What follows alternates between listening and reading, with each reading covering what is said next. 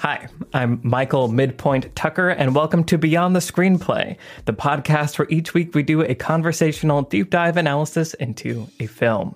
Today we are talking about Top Gun, the 1986 film directed by Tony Scott, written by Jim Cash and Jack Epps Jr. I'm joined by the Beyond the Screenplay team, Trisha T-Rex Arand. Hello, everyone. Brian Geezer Bittner. And Alex Bounceman Calleros. Don't tease me.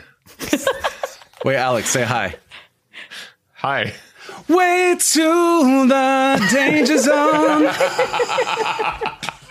I did my own attempt at a Brian joke and ruined Brian's Brian joke. Wow. How dare you? All right, so we're going. We're flying already. So Top Gun, it's just like, it's so amazing. So I have a weird relationship with this movie. I watched it a lot as a kid, not really start to finish, but like my dad really loved watching this movie. And so it was just kind of always on. And so I'd like wander into the room and he'd be watching and I'd watch a little bit and like see the planes flying around. And then people would start talking and I'd get bored and I'd like wander away, you know, it's me as a kid. And so I have this like weird love, not hate relationship, but just a very complex relationship where like my memory of it was there was some cool plane stuff, but I never really understood what was going on in the plot and who were the bad guys and what the hell was going on. But like there was some cool plane stuff. Watching it again now, my memory is pretty accurate. That's kind of how I feel. How I felt watching the movie. So like young me, knew more about it than I thought. But yeah, so in preparation for the new one that's coming out, I'm just really excited because my dad was into airplanes and fighter jets. I played a lot of like flight simulator games and had like different like joysticks, and I feel like I could fly a plane, you know, with like a little bit of like teaching. Sure. I think I could take over a little bit. Just a little bit. Yeah. I'm going to use this like platform really quick because my dad was obsessed with two video games. He only ever played two, Tetris and then a game called Bogey Dead 6 for the PlayStation 1. If anyone else in the world has played this game, please let me know, because he would buy them and then inevitably break them. And so he owned 10 or 12 copies of this game, and I'm pretty sure they're the only copies of that game that ever sold. So I want someone on the internet to tell me. Hang on, how did he break them? My father was very creative. I mean, mostly they were just like extremely scratched. Like he would take them out to switch them and then like put them on things and be like, no, turn it over so you don't set it on the thing or put it in the case. It wasn't like rage quitting many times over. Breaking controllers. No, he had the Game Shark to let him cheat so he could never die or run out of missiles and stuff. Wow. So no rage quitting. Anyway, so like all of that is like in my head when I'm thinking about Top Gun, of just like, fighter planes. Like I have this weird attachment to fighter planes, even though I've never been in one and wouldn't ever actually want to be in one because I don't want to die, but like they seem cool and they go fast. Yep. Anyway, and it's also, they're in this movie because this is a movie kind of, and it's a love story. It's like an early Tom Cruise, like breakout hit role. There's some really intense ups and downs in this. There's periods where the sound crew just like left Take My Breath Away, like on repeat. Like it's just, there's so much in this movie that I want to talk about.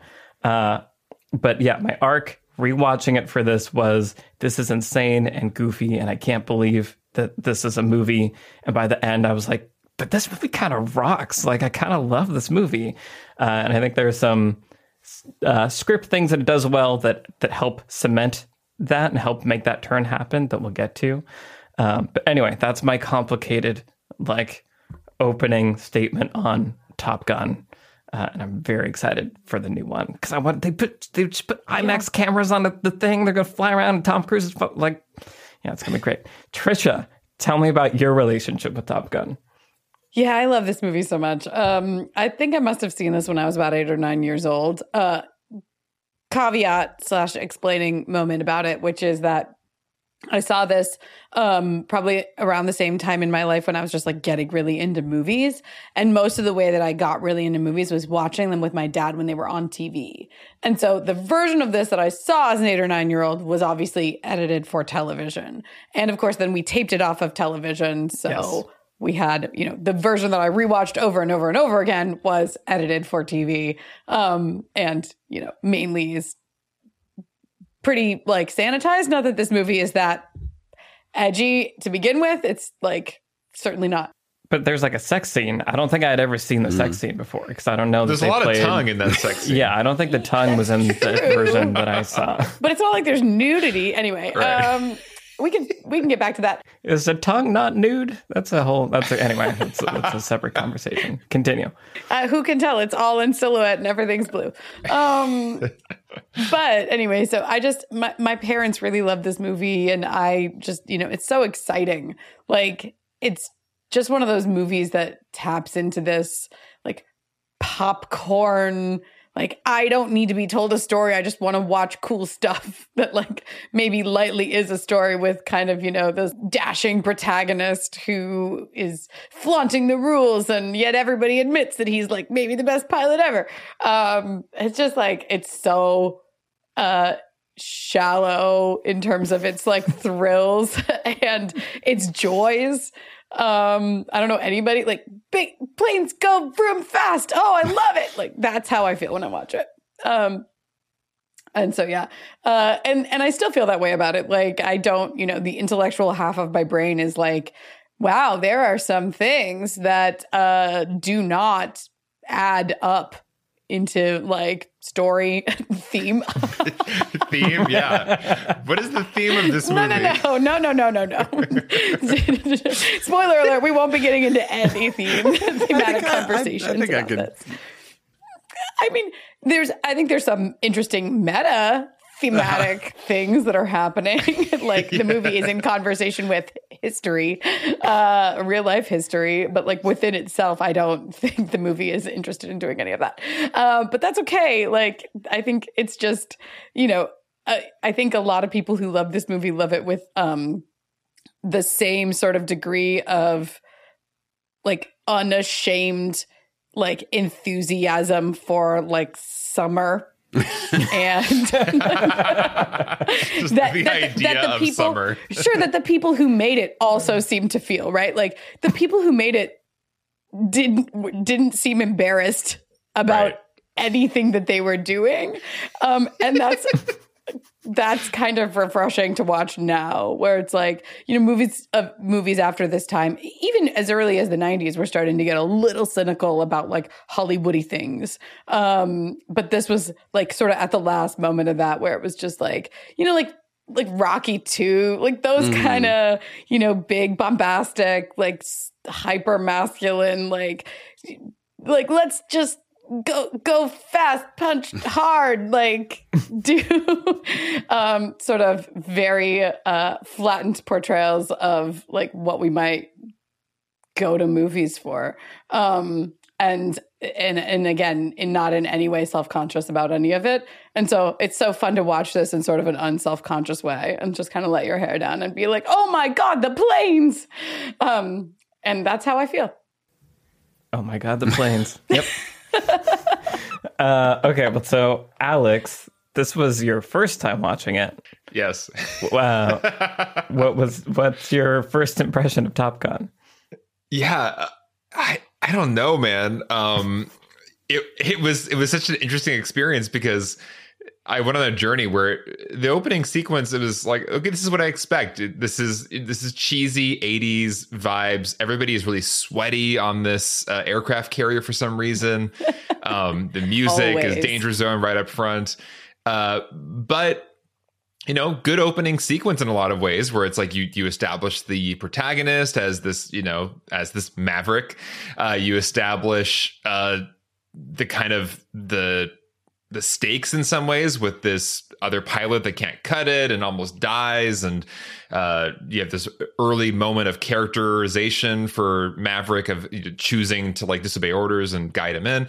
So it was like, okay, this movie is like doing movie stuff. And then the more it went on and they get to the Top Gun Academy and like we just linger in certain scenes for really long periods of time. And yeah, take my breath away, just the instrumental version and then the full version and the instrumental version again, and just like it's on loop. And I started to feel like I was hallucinating, and then I couldn't tell like if story was happening. It's like, okay, now they're back in the air and they're doing a training thing, but I don't know like what is happening right now, and like I don't know where they are or what the stakes are, but like something happened, and like now Iceman is pissed about something. And so I just started to get really disoriented the more the movie went on, in a way where I'm like, am I dumb? Am I not following it, or is it not giving me the pieces I need to like form a coherent like A to B to C experience here?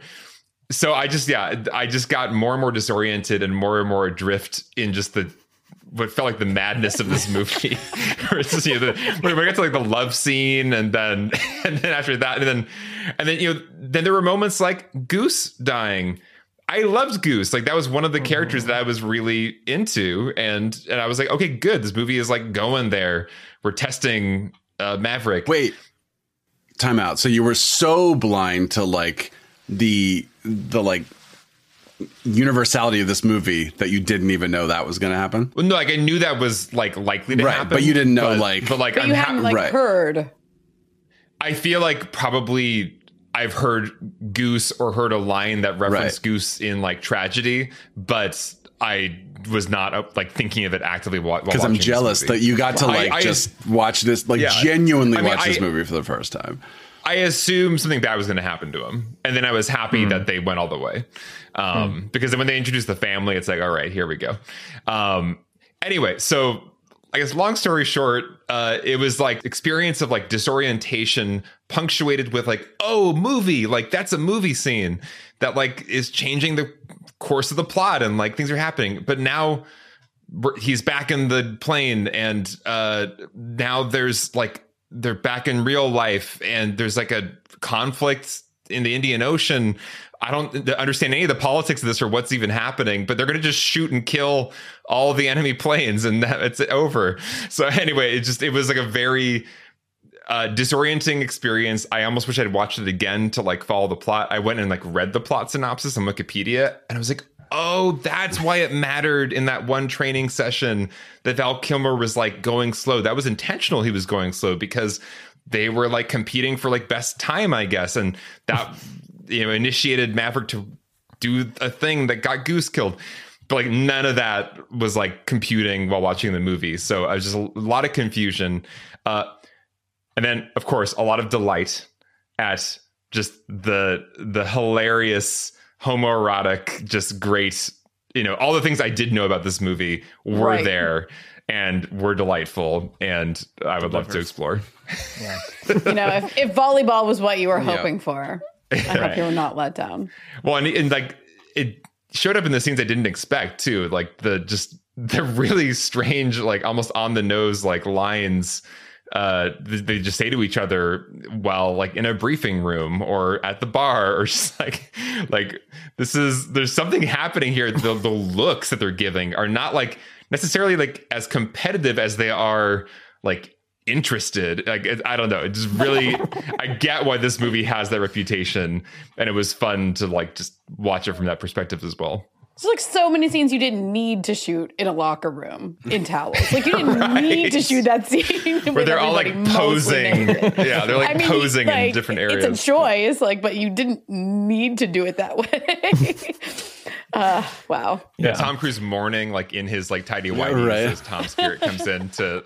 Well, because it's shot like you could have just shot that from like torso up, but they're like, nope, wide shot. Nope. I love it. I just love everything this movie decided to do. Yeah, I mean, well, and they're are really interesting storytelling things that you're bringing up. How it deals with time and conveys time or doesn't is something I definitely want to talk about.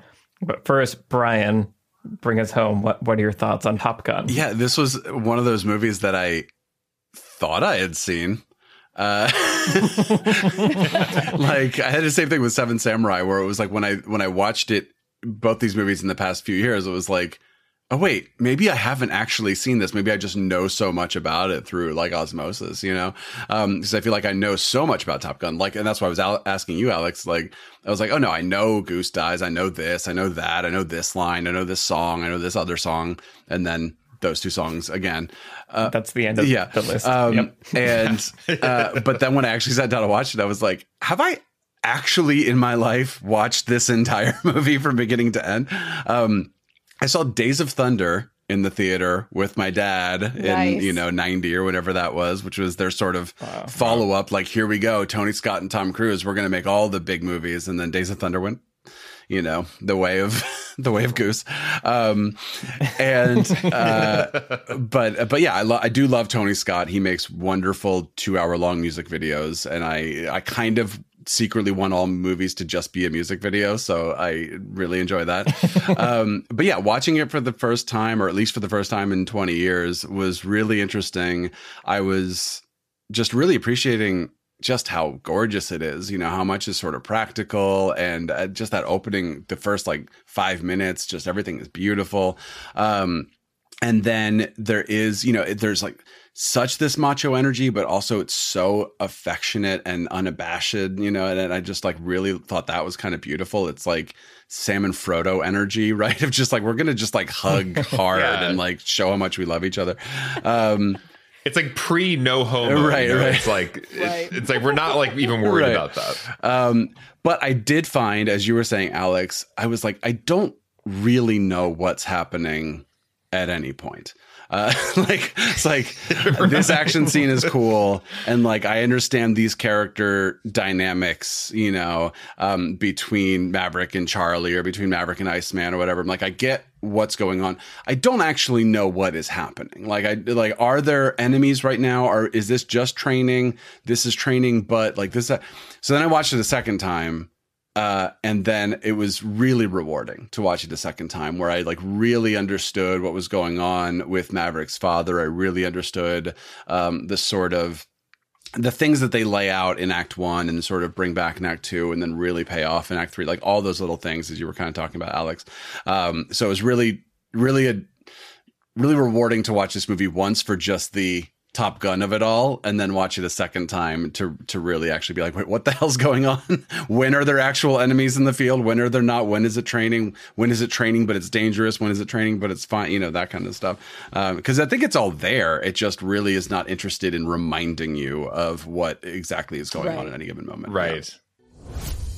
It can be very frustrating trying to send a large file and having it take a long time. So if you feel the need for the fastest possible transfer speed, then you need to look into Massive. Massive is a file-sharing service that lets media professionals quickly transfer terabytes of data to anyone in the world over the cloud. With Massive, there are no limits to the amount of data you can send, and Massive has 150 servers worldwide, which means whoever you're sending the file to will be able to download it at a maximum unthrottled speed. Transfers are encrypted, so no one but the sender and recipient can access the files. And sending files with Massive is super simple. You don't need a subscription to sign up or a complicated IT setup. Just pay as you go at 25 cents per gigabyte. To learn more and to sign up for Massive, head to massive.io/beyond-the-screenplay. When you sign up at that link, you'll get 100 gigabytes free towards your transfer. That's massive.io/beyond-the-screenplay for 100 gigabytes free. The link is in the show notes. Thanks to Massive for sponsoring Beyond the Screenplay. Now, back to the episode. Yeah, it's a disorienting first watch, and I agree that it would have been good if I had time or desire to watch it again before this podcast, because I truly was quite lost during parts of the movie. Yeah. Well, yeah, and like I said, as a child, that's how I remembered it being. And so, but watching it this time, I think I had the experience that you're talking about, Brian, where like I remembered enough that I knew we're in training mode. They're not actually fighting anybody. They only fight people at the end. It is weird that we never have any understanding of who the enemy is. or why they're fighting. They're the MiGs bad. Yeah. MiGs, Right. The scary black planes that are shaped like bad are the bad ones. You got to shoot them down. They don't belong to any country, or there's no politics at all in this world, which is a really interesting choice. Yeah. I don't know if we know the backstory. My assumption is like they had to work with the Air Force, and so it was bad politics to like name an enemy. Right. Well, it was. But also MiGs are Russian planes, right? Yeah, it was also still the Cold War at this point. So I think it was a little bit like let's use the sort of anxiety of the past few decades, but we don't actually have to name who they are. We just say like, there are bad people out there, it makes it sort of more universal in 2022.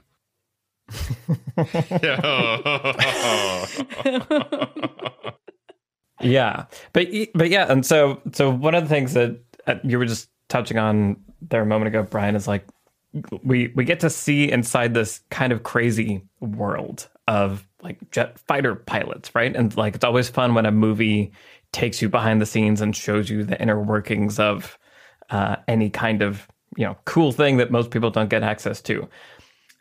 As we're saying, they don't do a great job of explaining what the hell is going on, but I feel like it's just such cool movie spectacle, and just like a jet fighter is like on an aircraft carrier. There's just something like mechanical and cool that and lends itself to film when you put Danger Zone under it, and like a montage of like, yeah, that guy with the helmet, he's silhouette, he's got to pull the blocks out from the tires, and then there's a slingshot that's gonna shoot this plane into the air. It's like there's just something so. And you were kind of saying this earlier, Trisha, of like absurdly like cinematic and popcorn movie about just this world, that it really is fascinating that all you have to do is slap on like a pretty like basic, easy to comprehend character arc, which there is. Like Maverick grows.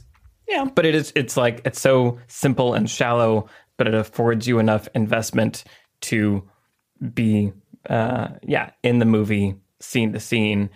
And it is nice that they do have those beats, like we were talking about Goose dying, that like suddenly there's like really consequences and like the stakes just like got upped, and that you have the very clear competition with Val Kilmer that's really easy to understand, like these people don't like each other. And then at the end you see Maverick and he's learned stuff. The situation he's in requires him to exactly not do the mistakes that he did in the previous training things. And so we're seeing very clearly that he's learned and grown as a pilot, but he still gets to do the flyby at the very end. So he's still Maverick. Like, I feel like all of that is like totally good and like does what it needs to do in order to make this a story that has an emotional arc to it. Well, it reminds me of when we were talking about Jurassic Park. Michael, you brought up like trucks and like mechanical things, and you were just like, there is this basic like little kid appeal to certain kinds of stuff.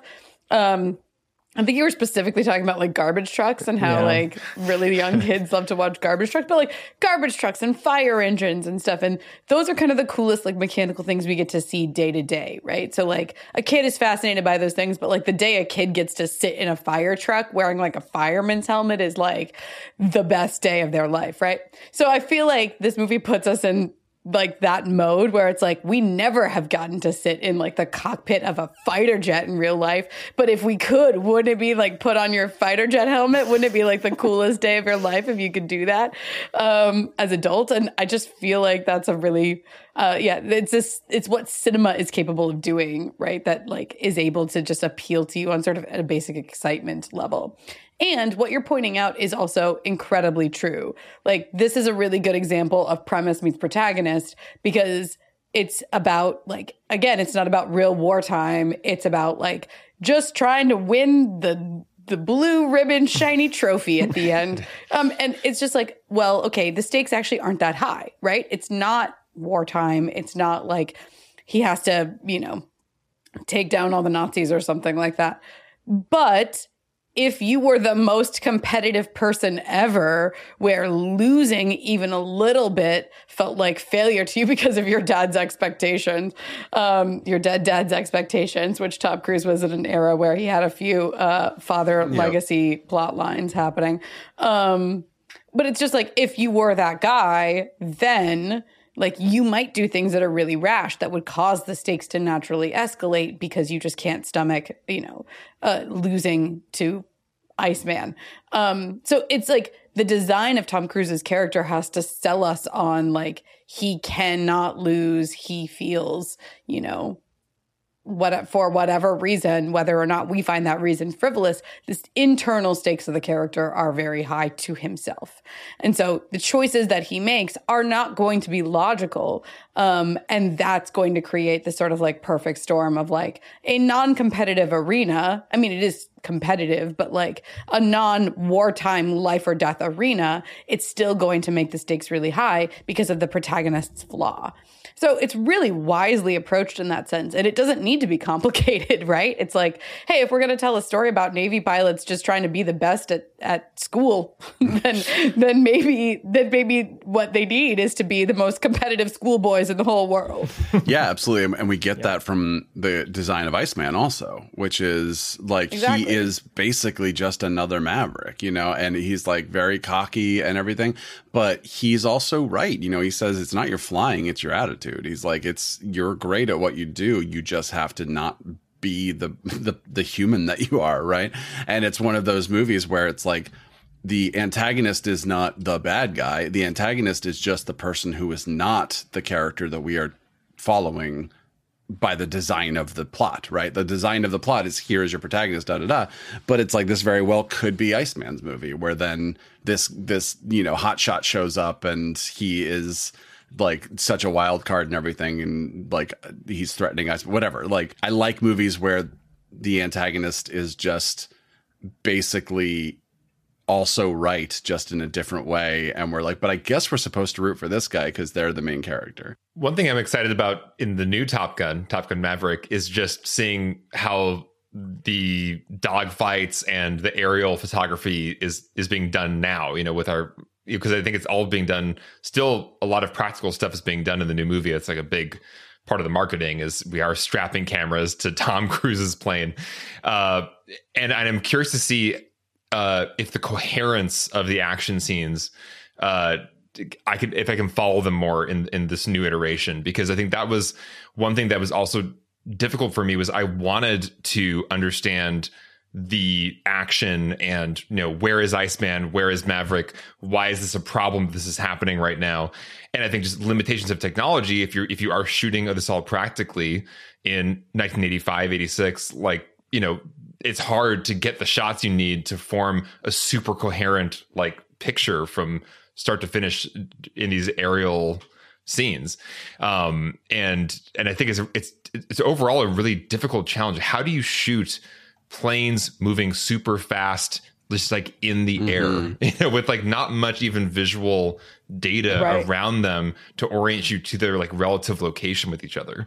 I'm really curious to see how the new movie addresses that and tries to like bring it into our expectations that we have now as moviegoers, where we have CGI that can just like make the exact shot you need for the information that the audience requires.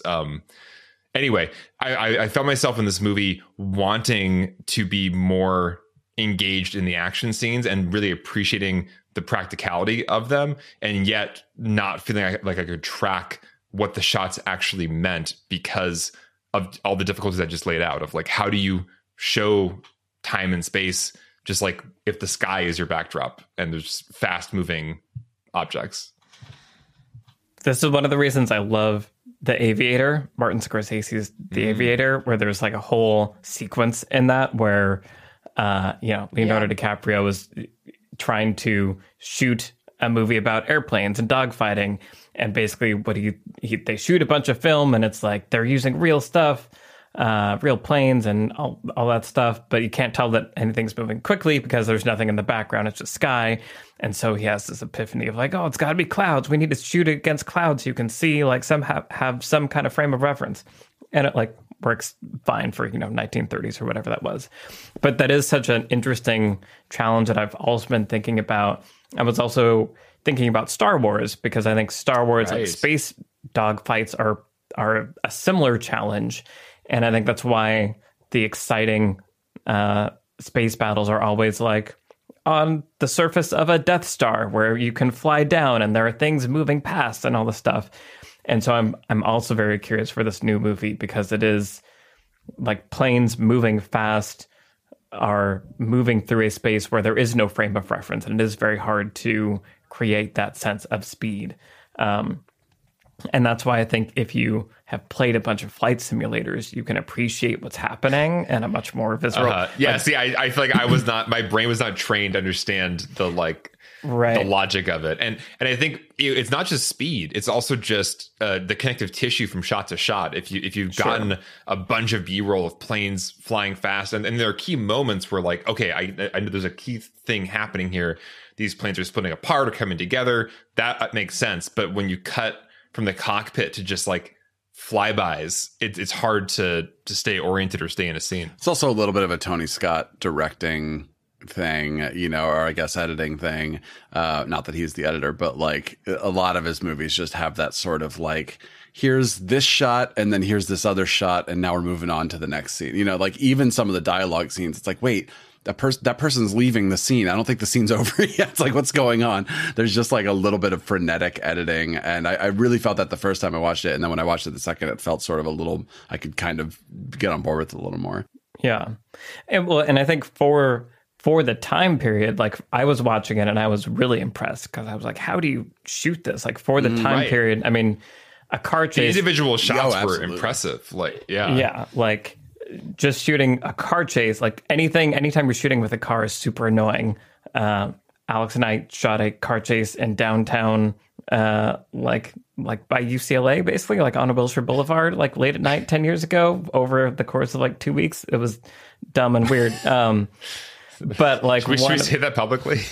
It's probably illegal. I think the statute of limitations is okay for.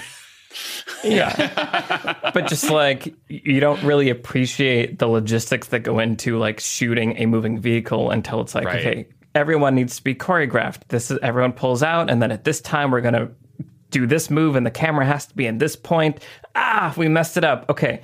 Everyone reverse or drive back to your starting point. Do it like it's so labor intensive. So then take that into the sky with airplanes that are going hundreds of miles an hour. Like, how do you shoot that? So I was impressed by how much great content they were able to get, even if most of it did have to rely on editing to do that connective tissue work, which is a little unfortunate, but viscerally, I think still gets the emotion across. Another day is here, and you're ready for it. What to wear? Check. Breakfast, lunch, and dinner? Check. Planning for what's next and how to save for it? That's where Bank of America can help. For your financial to-dos, Bank of America has experts ready to help get you closer to your goals. Get started at one of our local financial centers or 24/7 in our mobile banking app. Find a location near you at bankofamerica.com/talktous. What would you like the power to do? Mobile banking requires downloading the app and is only available for select devices. Message and data rates may apply. Bank of America NA, member FDIC. And it should be pointed out that a lot of the like emotional investment, like exciting feeling is generated by like basically just the experience of watching. And that's controlled, as you just pointed out, Michael, by editing. So it's like, if you tell me the planes are going fast and you try to show me that, well, that's fine. I might be able to tell that they're going fast, or I might not. But if like the sound goes right, like right across the screen, and then also somebody goes, Jesus, right, like that in the cockpit where someone goes by them, well then, okay, I believe you went really fast right by that plane because I heard it, and then somebody else on the screen told me they went really fast right by you. And so that's just what editing does, right? You cut to somebody in the cockpit having a reaction. You cut to, in the sound editing and sound mixing is incredibly important here, especially for those aerial scenes. And this movie was nominated for Oscars for sound mixing and sound editing. And I think like that's part of the reason that you're able to watch those dogfighting scenes at all is because of the editing and the sound. Because like, you know, when I think back to, and again, I'll be the first person to admit that I'm not always tapped into like what a shot looks like. But the experience of watching it, I'm never struggling to orient myself. I'm just accepting what I'm being like, shown in terms of editing and sound and story in terms of characters' reactions and things. And it's really wise. It's always wise to cut to a character who's reacting to what's happening around them, because that signals to us how we're supposed to react. So, when Goose is going like, no, Mav, this is bad. This is a bad situation. I'm like, oh my God, it's really bad. Look at all of that. It's turning so bad. Because I just didn't believe what I'm being told. And I think that's most audience members. And so it's like really basic writing, editing theory is to just like tell us how we're supposed to feel by having a character express it to us. But this movie leverages that to great effect during those sequences, in addition to also shooting incredible stunt flying in the most dynamic way possible, and then cutting it together right in a really, really smart and fast moving kind of way. Tony Scott way. In a Tony Scott way. Well, yeah, and it is nice that it's, there are two people in the cockpit, so that you can have like the pilot, there's a character dynamic happening within each plane, and so then there can be very complex character dynamics happening when there's just two planes flying around, and the Rio, which the whoever the person is in the back is, they call them the Rio, and I never understood what that was, but I had subtitles on this time. But so the relationships between them, they're trying to get the pilots to do something. There's a power dynamic there, even of like, my life is in your hands. I'm here and I trust you implicitly, but Maverick, we're running out of gas, so we need to do something. Like, there is, while the planes themselves are like zooming around and like maybe hard to follow if you were to just like point a wide camera at it and see, what they were doing, mostly flying straight or whatever. Within each plane, there's like a stage upon which lots of drama can happen. And between the two planes, there's lots to mine there. And I'll say, the scenes where I didn't care that I couldn't follow the visual trajectory were the scenes when I understood what was happening. And when I knew, like they're running out of fuel, they have orders to come back, Maverick is disobeying to help Cougar get back safely. I don't care that shot of the plane doesn't connect to that shot of the plane. I'm engaged with that story. It's a part of it. Probably the disorientation I'm pointing to is story disorientation, which comes from the first time viewing where I wasn't tracking everything. But it's a really good point that, visual, you can get away with some visual disorientation and quick editing, as long as your audience is following the emotional story beats, because that's what actually matters. And I wasn't really worrying about any of this in that opening sequence when I was with the movie 100%. It's a good example of like story trumping. Right. Style. Yeah. I remember when I tried to watch the first episode of House of Cards like 3 times, and I was just like, I don't know what any of the politics are, because I'm just really bad at that. But I'm like, but I know she's going to do something and she really doesn't want it to happen. Like, okay, so who am I rooting for? Like, which characters do I like? And so I guess I don't want whatever the hell they just said to happen. Right. And you get a lot of that in this movie, especially when you don't know the plot too well, which is just like, I know that like, this is what I want to happen, even if I don't understand exactly what's going on yet. This isn't a complicated movie. It's just very frenetic and it's very hard to follow. And it's like anytime a character shows up and says in just a dialogue scene, like, all right, boys, we're going to go, hit the flipper and then we're going to upset the jibber and it's going to be expensive. Like, wait, what? Okay. And then like, we're onto the scene. Like, I guess hit the flipper, I guess. Yep. Well, speaking of like technobabble and like scientific stuff, can we talk about Charlie and Kelly McGillis and the whole love story? Wait, how was that a segue? Yeah. It was my attempt. She's an astrophysicist. Brian. Oh, that's right. Yeah. Yes, absolutely. How did it strike you as a first-time viewer, Alex? I mean, it just struck me the same way so much of the movie did, which was kind of like 80s delight. Just like, if she feels like very much there is this character, there is this thing of the babe who turns out to be also like the top scientist, but also you still get to sleep with her. But it's complicated because your peers are, so she fit into kind of like an 80s, 90s archetype that I think had experienced before. But I just found it was just part of the delight of the movie to have moments where she like intentionally didn't praise his like hot moves during the presentation because she just loves him so goddamn much and she can't like reveal it. I just really appreciated just how pure it all was. Yeah. That was the one moment during this watch through that I had the same kind of thing that you were talking about, Alex, of like, wait, did I miss, like, I'm so disoriented. Did we skip 10 scenes when she fell for him? Because I don't remember watching that part that led us from that to like her being upset at how much she cares about him and that she's risking everything. I mean, there are a bunch of scenes where like you think they're going to kiss and they don't. And like that, you get a lot of mileage with that, right? Where it's just sort of. Tom Cruise leaves her house after like hanging out for a long time. He's like, I'm going to go now. While she's like laying on her date. I'm going to go shower, then I'm going to go. Right, I'm going to shower.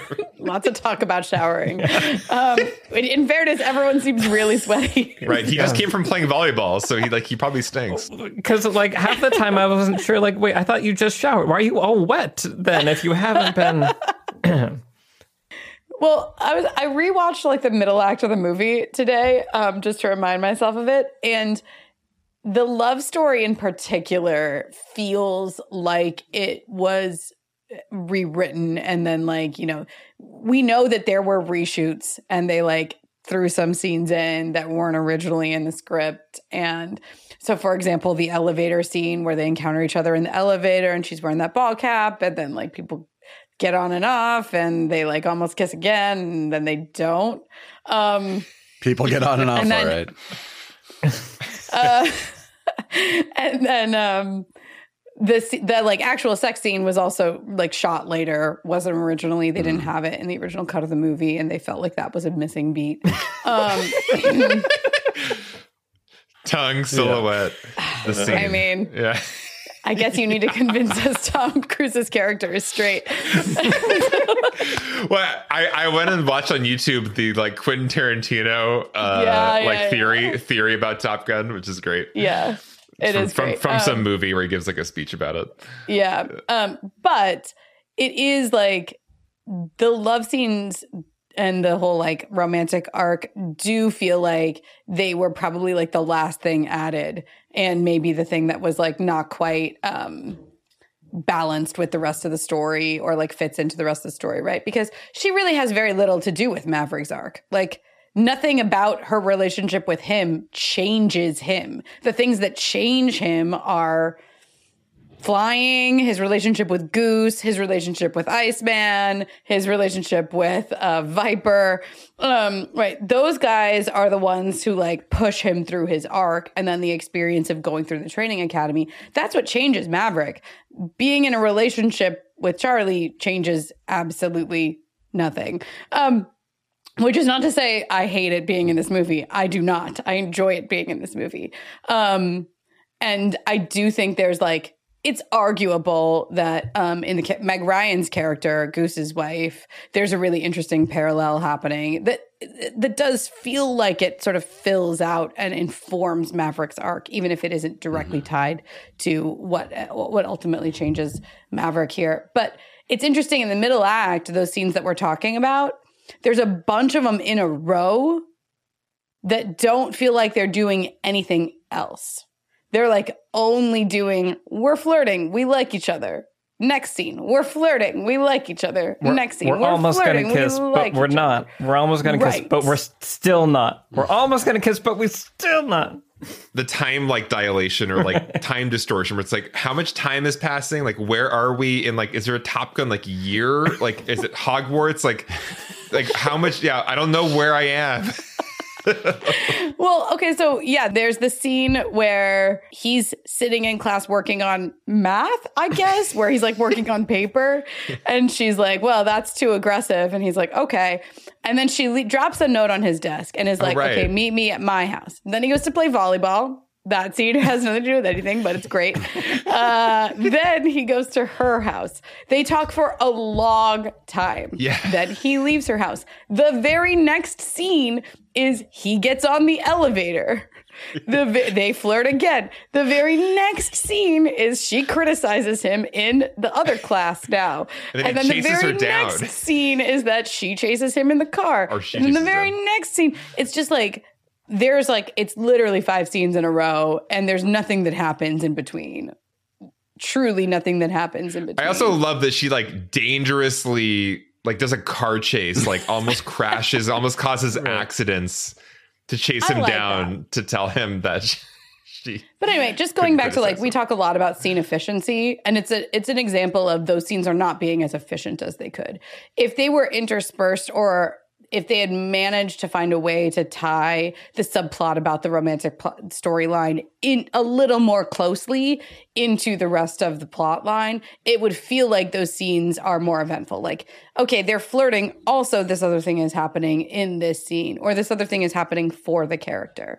And it's not to say that that's bad screenwriting, right? Like those scenes are doing something, right? In the scene where they're talking at her house, we do hear the story about what happened to his father.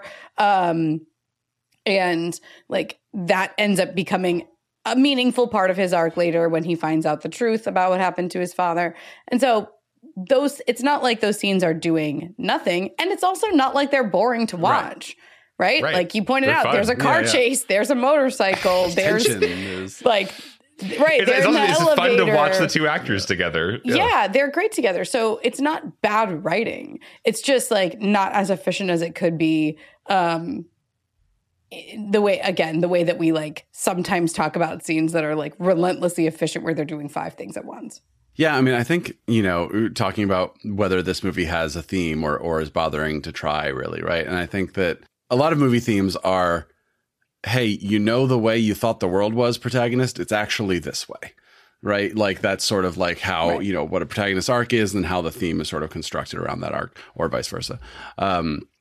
And I think that like a lot of the scenes in this movie, whether they are in flight school or whether they are between Maverick and Charlie, are, hey, buddy, like I get that you think that you can just do this, but really it's not that simple. And it's really more about like learning how to be part of a team and learning how to be an adult and talk to a woman like a grown ass man. Because I mean, we've all in our 20s sang a cappella to someone at a bar, and they were like, "Come have a drink." I'm like so mortified for her when that scene starts. That's a horror scene. Like watching it, I was like, "Oh, this is." He follows her into the bathroom. He followed into the bathroom. I'm like, what is happening? And she's like, "Yep, yeah. I knew you would." Right. Yeah. Right. Like that's like obvious. You can also tell how hard JJ was trying to make Star Trek Top Gun, right? Where it's like the cool guy riding to the academy on his motorcycle and his shades, and then he meets the woman at the bar, but then the next day he's like, "Oh no, she actually like I work with her." Yeah. And then as you were saying, Trisha, the like Tom Cruise and his dad issues of like there's a whole lot of Few Good Men going on here. Which is like Tom Cruise, like it's a military movie, but they're not actually, it's not a war movie. And then he's under the shadow of his father's reputation. Kelly McGillis and Demi Moore's characters kind of feel a little similar. Meg Ryan is here and she's in the next Rob Reiner movie. Someone says, I'll have what he's having. You know what I mean? Like there's a whole lot of crossover here. God, what a like Tom Cruise's like early career was just like, it's pretty impressive. Just the number of just like back to back of. I was gonna say his current career, and right, it basically has never stopped. Like Rain Man, Few Good Men. To be fair, his current career is remember all those movies from my early career. I'm doing them again. True. Yeah. I'm still doing them. Yeah. But like really doing them. I do love what you said there, Brian, about how scenes that aren't necessarily plot related to like the competition for who's going to be Top Gun or whatever, that there are still little beats of like, but you can't do that, Maverick, right? In kind of every scene. And I just thinking about like, a lot of the scenes with Charlie, like when he comes in and he's like all sweaty from playing volleyball and he's like, I'm just going to take a shower, like, if you don't mind. And she's like, yeah, I do mind. I'm hungry. Like, even just little beats like that. And he has to listen to her, right? He's in her house. And like in another version of this movie, like she just goes, yeah, sure. And then he goes and takes a shower. And the next time we see him, he's clean, they're eating. And so she just waits for him, right? He takes a shower slow-mo over Take My Breath Away. And then right. He comes out in a towel. Yeah. Not wearing a shirt. Sure, yeah. I mean, it's amazing restraint to have somebody need to take a shower and to have Tom Cruise need to take a shower. Yeah. But it's as you're pointing out, Brian, that there are these little moments of like, you know, when he speeds off on his motorcycle and is like, sorry, what? I can't hear you, and just leaves. We're expecting that to be the end of that scene because Maverick gets his way, right? The whole kind of idea of the movie is that Maverick gets his way. And the construction of her character, while it's not super complex, is in direct enough opposition that it does, you know, sort of load these scenes with enough conflict that kind of drive at Maverick. You're not going to get your way in this relationship all the time. And that's great. Like, again, it's just, it's good, basic. Like, this is the imperative of the screenwriter, is to make these scenes entertaining. And in order for them to be entertaining, there still has to be conflict, there has to be tension, and it kind of has to drive at the character's flaw. And I would argue that's also how he defeats the antagonist, which is not the evil planes, it's Iceman. He defeats him, quote unquote, by learning how to let go of his own ego and become part of a team. And then, you know, you can be my wingman anytime, right? Like that's how we get what we get at the end of this movie. Is not about there are bad guys, we have to kill them. It's about here's a flawed character and he has to learn, you know, how to fix his flaw. And that is coming through in all the Top Gun stuff and in all the Charlie stuff. Right. Yeah. And we get a nice aggressive like hug between them. We hug with our fists. You. Right. Hey, it's Kaylee Cuoco for Priceline. Ready to go to your happy place for a happy price? Well, why didn't you say so? Just download the Priceline app right now and save up to 60% on hotels. So whether it's Cousin Kevin's Kazoo Concert in Kansas City, go Kevin, or Becky's Bachelorette Bash in Bermuda, you never have to miss a trip ever again. So download the Priceline app today. Your savings are waiting. Go to your happy place for a happy price. Go to your happy price, Priceline. Yeah, well, and so that kind of dovetails into my lesson, which is like a mini lesson, so I can kick off lessons stuff. But I was just thinking about the flyby, and like I wanted to cheer at the end of this movie when he does the final flyby, and like the music's playing and and it's just an example of like a little like moment that is imbued with meaning and has even like a little bit like a couple like story beats attached to it that are reinforcing different phases in Maverick's arc. And so we see him do it early on. It's characterization of like, look at this guy, this crazy hotshot. He flies by and it's super annoying.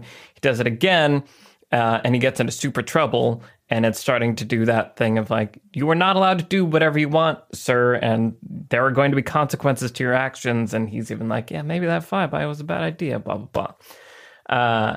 And so I like that it's there and then it can come back in the end with like renewed meaning where he has made this transformation, like you're talking about, Brian, where he's like let his ego go and he's become even more disciplined than Iceman and beat him at his own game, kind of. But that it's there in that final moment that's like, but he's still like Maverick, like he's still got that heart to him. It's like it's that synthesis of things, and it's just such a fun like mechanic to express that, right? It's a jet fighter flying by a tower. It's supersonic, like it's just cool and cinematic and epic and fits into the story world, but is also a tool to do a little bit of like emotional character work. And so it's an example of being kind of extra efficient with something that could have been a one-off moment that never came back. So anyway, the flyby makes me cheer. It's just a really smart way. It's like a symbol in that way, right? It's just a condensed, like, here, check in here. And then you have the thesis, antithesis, synthesis. Yep, exactly. Trisha, what's your lesson? It's T-Rex. Thank you, Michael. Sorry. Call sign T-Rex. Too close for missiles, switching to lessons. Yeah, I mean, God, there are like so many lessons I want to get into in this. But I guess the main one is about Goose and just Goose's family. And, you know, if you're planning to have a character die that has to, you know, signify the stakes and create the crisis. I don't know if Goose was reverse engineered from that point. Maybe he was, right? But the rapport that Goose and Maverick have and the sort of like history that's built into their relationship is really crucial, right? And so like, because we have to care about Goose. We absolutely have to care about Goose in order for this movie to exist. But at the same time, he can't overshadow Maverick. And we also have to see what he provides in their relationship and like get invested in their relationship. And so like all the little moments of interaction, obviously there's beautiful performances here. Yeah. Anthony Edwards is great. Anthony Edwards is amazing in this. And just he and Tom Cruise have like amazing chemistry. But it's just those little moments of the way that they talk to each other and the way that they interact and the way that they seem to see each other, where it starts, you know, even before like you've got that love and feeling, but even that scene creates that little mystery of like, oh, she's lost that love and feeling. He's like, no, Mav, come on. Even that kind of like, what are they going to do? This is something they've done a lot before. It's a scene that's doing the function of we're going to hit on this girl at the bar, but it's also doing Maverick and Goose relationship stuff. And the movie never misses an opportunity to do Maverick and Goose relationship stuff. So going back to the volleyball scene, like it doesn't do anything in terms of plot. It does some stuff though, in terms of Maverick's arc. And Maverick and Goose have like, I think it's 5 high, low 5 thing that they do. But it cuts to it repeatedly because again, it's doing like Maverick and Goose relationship stuff. And the best scene in like, or one of the scenes that people remember most about this whole thing is when Goose's wife shows up. It's Meg Ryan. She's amazing in the like 3 scenes that she's in. She's so much fun, but her relationship with Goose reinforces again this history piece. It sells us on the history piece. We see how comfortable she and Maverick are together, like where she's telling Kelly McGillis is telling Charlie like, oh man, like I know about this girl, I know about this girl that Mav dated, and I just love him so much. And like he and Goose are like the best of friends, but like he's so gone on you because I know him that well. I can just totally tell that he's totally in love with you. That scene is doing so much character work towards all the characters.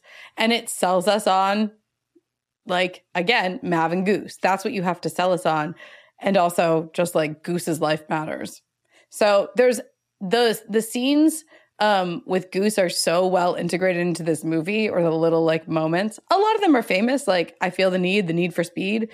That's like the most famous one, but it's an inside joke, right? It's just like with You've Lost That Love and Feeling. We don't know what they're going to do, but they know what they're going to do. There's a rapport going. It's just really well written. And I want to say well observed. I don't know if any 2 people in the whole world are really like this, but it's a good study on how to create characters with history, believable history, and like just a great dynamic to them that we can easily get invested in. It's how to write friendship. If you want to know how to write friendship, study Maverick and Goose. Yeah. I'll just riff off of this because this is also my lesson, which is just the design of Goose was so, out of anything in this movie, that was what I really latched on to as like, oh, wow, like that was a legitimately great best friend character. Yep. Where like the whole movie, I understood exactly why the relationship mattered. The history you're talking about, Trisha, was so evident in every scene between them, and especially with Meg Ryan showing up. They're all like one big family, which is like really smart. Yeah. Like, I wouldn't have thought to do that necessarily, but that just imbues so much love, and like they're like brothers. They're not just friends; they're like family. Yeah. And I just think, you want you want that Sam and Frodo, that like we're almost like related kind of feeling in these kind of like brothers in arms. And that's what makes it genuinely sad and genuinely like traumatic when Goose dies, because that has been established so well by that point in the movie. Yeah. So yeah, this movie does do that very, very well. Yeah. My lesson is tied to this, which is about the stakes of the world. Which obviously Goose is very, very closely tied to, because this movie is a movie about training, right? Like it's a movie about flight school, not flight school, but you know what I mean? Like air combat flight happening thing, training school. Right? Yeah, I think that's why they call it Top Gun, right? Because you don't want to say the full name. And but there's a movie called Tigerland that Joel Schumacher directed with Colin Farrell, and it also takes place during training, and it's such an interesting choice with both those movies, because it's like, well, we could say, oh, we're in battle, right? Like there are enemies and but no, we are saying this is a movie about training. But what the first scene does is it establishes the stakes of this story world. So with Cougar, freaking out and basically quitting the academy because he's just like, no, it got too intense for me up there. And that opening scene shows you this is real. Like it's not just, hey, we're training for like some weird thing where there's nobody's life could be at stake, right? It's like, no, you are up there, you're flying planes. And then of course, as we start to see in the movie, like, and then enemy aircraft can come into the field, right? And then we have to deal with them too. So like your life could really, really be at stake.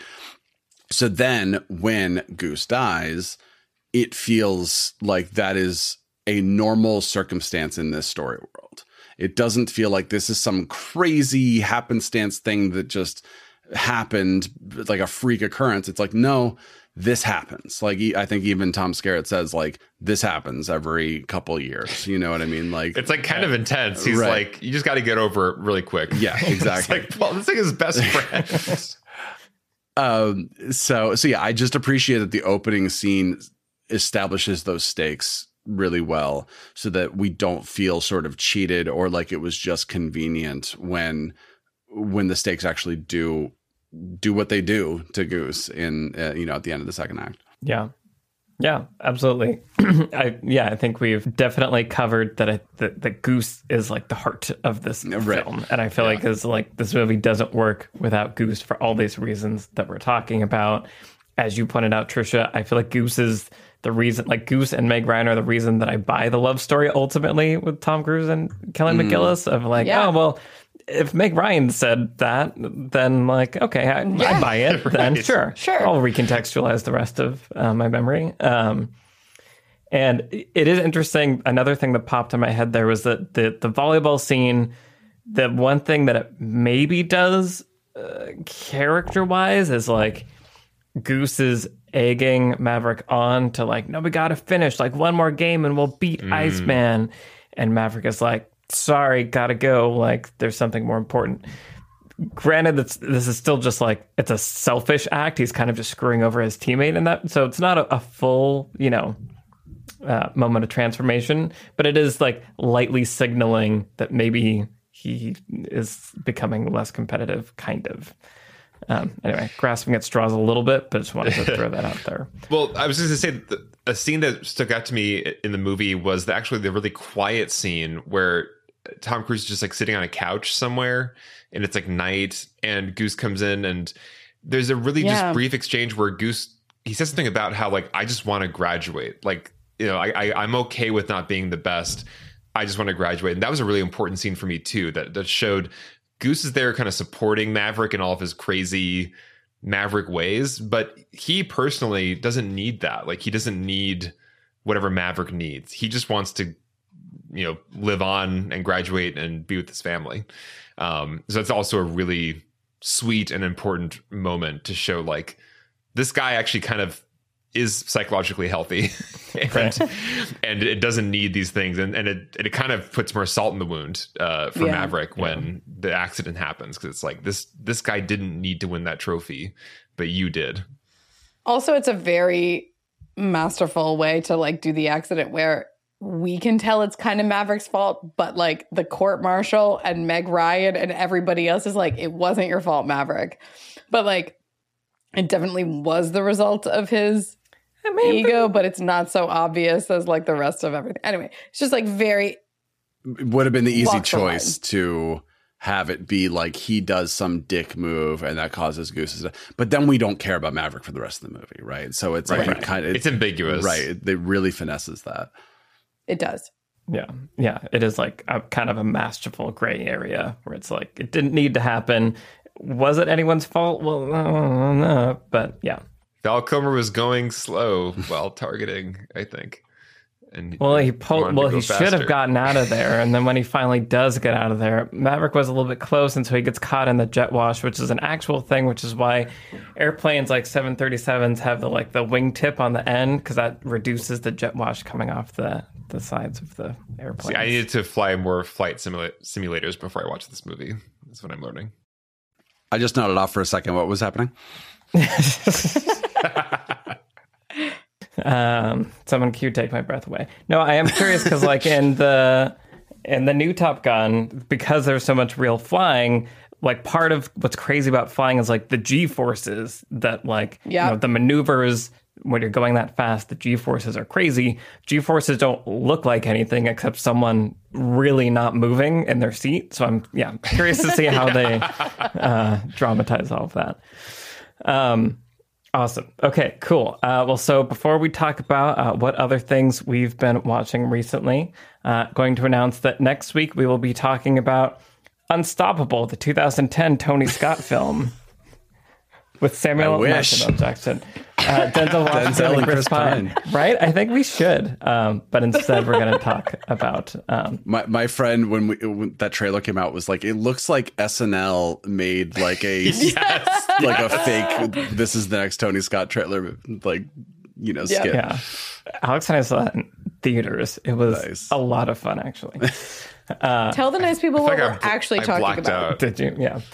We're actually talking about Contact, the 1997 film. Jodie Foster, Robert Zemeckis directing, Matthew McConaughey, Tom Skerritt again. Oh, man. Yeah. Jodie Foster from Maverick. Like, it all ties together. I forgot about that movie. Yeah. It's going to be great. We'll talk about the mirror shot and other stuff from that movie. Yeah. Until then, what have you guys been watching recently? Alex, what have you been watching recently? So I've been watching Our Great National Parks on Netflix, which is a new nature show produced by some of the people behind the BBC, like Blue Planet series. But it's about just parts of the planet that are actually preserved because of government setting up really big national parks. And it's really nice because, there's kind of a mandatory thing which is important in all like nature shows now, which is look at this great coral reef. It's 90% dead now. Like all episodes end with like the beautiful stuff you just saw is about to all die and like it seems unstoppable, or like plastic has now infiltrated this ocean and it's almost dead.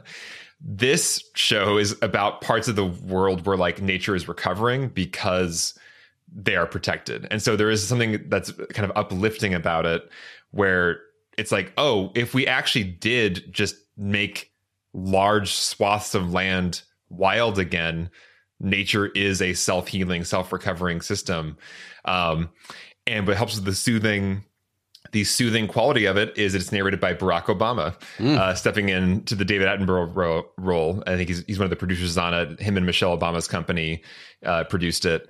And it's just, his voice is his voice, and it's very soothing. It's nostalgic. And it's just kind of warm and lovely to hear Barack Obama, go on a world tour of places that have protected wildlife and are actually helping the earth to not be dying. So nice. It's a really lovely show. It's shot beautifully, like all of the other BBC kind of stuff. But yeah, Netflix I think is trying to pursue, they've poached some of those BBC crew people to do their own kind of nature series. So this is one of many that they're working on, I bet. Fighting every instinct to do an Obama narrating a good. Yeah, don't do it. Don't do it, Brian. I'm so curious. That's awesome. Cool. Trisha, what have you been watching? So, if you, like me, wanted to wash the military propaganda out of your mouth after watching Top Gun, there's a great doc that's on Netflix right now that you can check out called FTA from 1972. It is a documentary about sort of an anti-USO comedy troupe that toured the Pacific Rim, including, of course, Jane Fonda, Donald Sutherland, and an incredible folk musician that I fell in love with while watching this, named Len Chandler, and then a lot of other awesome folks. So I didn't know this, but there was a very vocal and not a small faction of GIs in Vietnam who were anti-war. And of course, like the anti-war GI like movement was overwhelmingly led by GIs who had no way of getting out of the draft. So often people from poverty, people, who couldn't get a college deferment or whatever.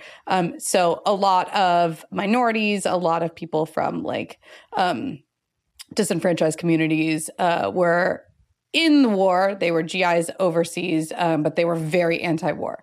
And so Jane Fonda and Donald Sutherland and a wonderful other group of comedians wrote a show, and then they took it on tour. And this is a documentary about that show. And that show was called FTA, which you could probably guess what it means. Putting it together now, yeah. Yeah, the second initial stands for the, and the third initial stands for Army. Yep, got it. And the rest of it you can put together on your own. Fun. But anyway, the Army. Well, they have the opening credits is like they're singing the song that's FTA, and like for they do the chorus like 6 times, and the first like 5 times they do it, they go FTA, free the Army. And then the last one, they sing what it actually stands for. But I don't know. I just really fell in love with this doc. It's the performances are amazing. Like you get the sense of what it would have been like to go to the comedy show that they were doing. It's a lot of music. It's a lot of just like sketches. And it really reminded me of Summer of Soul in a lot of ways. If you saw Summer of Soul from last year, it's just great. It's really, really great. And then they also have a lot of footage from where they like talked to GIs, anti-war GIs, and like just got like on the ground opinions. And also as they were touring the Pacific Rim, they invited like local performers and entertainers. So they invited like Japanese entertainers and Filipino entertainers and stuff to like also do a song or do whatever. And it addresses like everything. It addresses like sexism in the Army and racism in the Army. And like, it's great. So, and it's on Netflix right now. You can watch it. FTA. Awesome. Cool. Yeah, that sounds good counterpoint to the Top Gun Army vibes. Yeah, I was feeling like I needed a little bit of that. Awesome. Okay, Brian, what have you been watching? Mine is less of a contrast. I watched the movie Riders of Justice, which is a Danish film from 2020 starring Mads Mikkelsen. Kudos to Mads Mikkelsen. It was like, I did a Bond, I did a Marvel, I did a Star Wars, I was Hannibal Lecter. I'm going to go back home and make some movies now. I'm just going to do my own thing, right? He plays a soldier whose wife is killed in an explosion on a train, like a subway. Then another guy who was on the subway approaches him with a theory that it was a mob hit on this other guy who was in the same train car, who was going to testify in court against, whatever shady organization he was part of, and his lawyer was on the train, and et cetera, et cetera.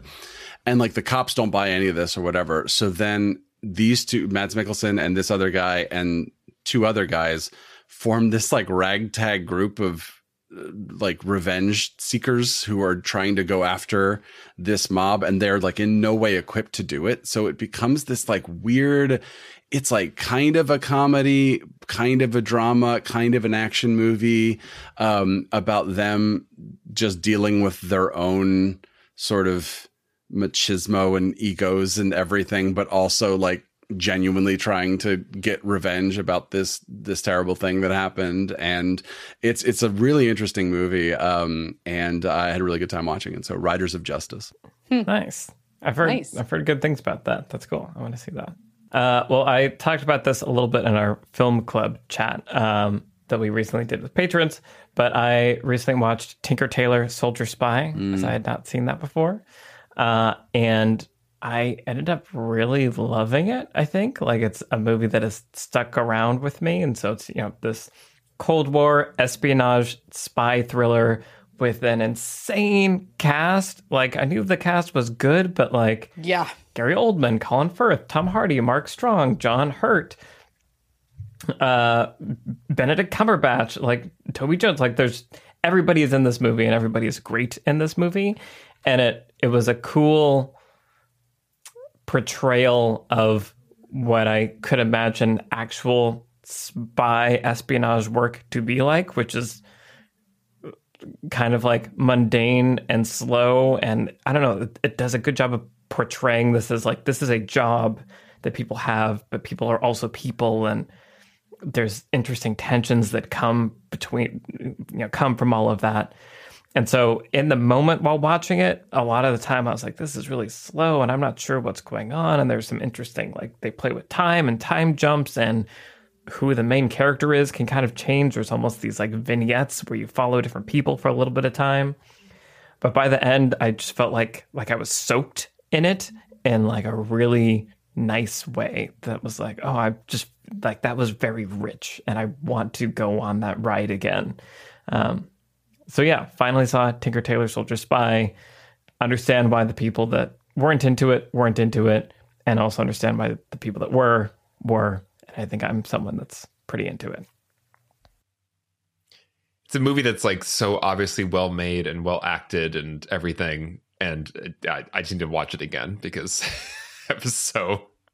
It's hard on the first viewing. Yeah, it's somehow very dense, so it's hard to follow, but it also feels like it's happening in slow motion, somehow both of those things at the same time. Yeah. Yes, very good description. Yeah. Awesome. Okay, cool. Well, this has been our conversation about Top Gun. I really enjoyed this. I really enjoyed revisiting this movie, and I'm very excited for the new one.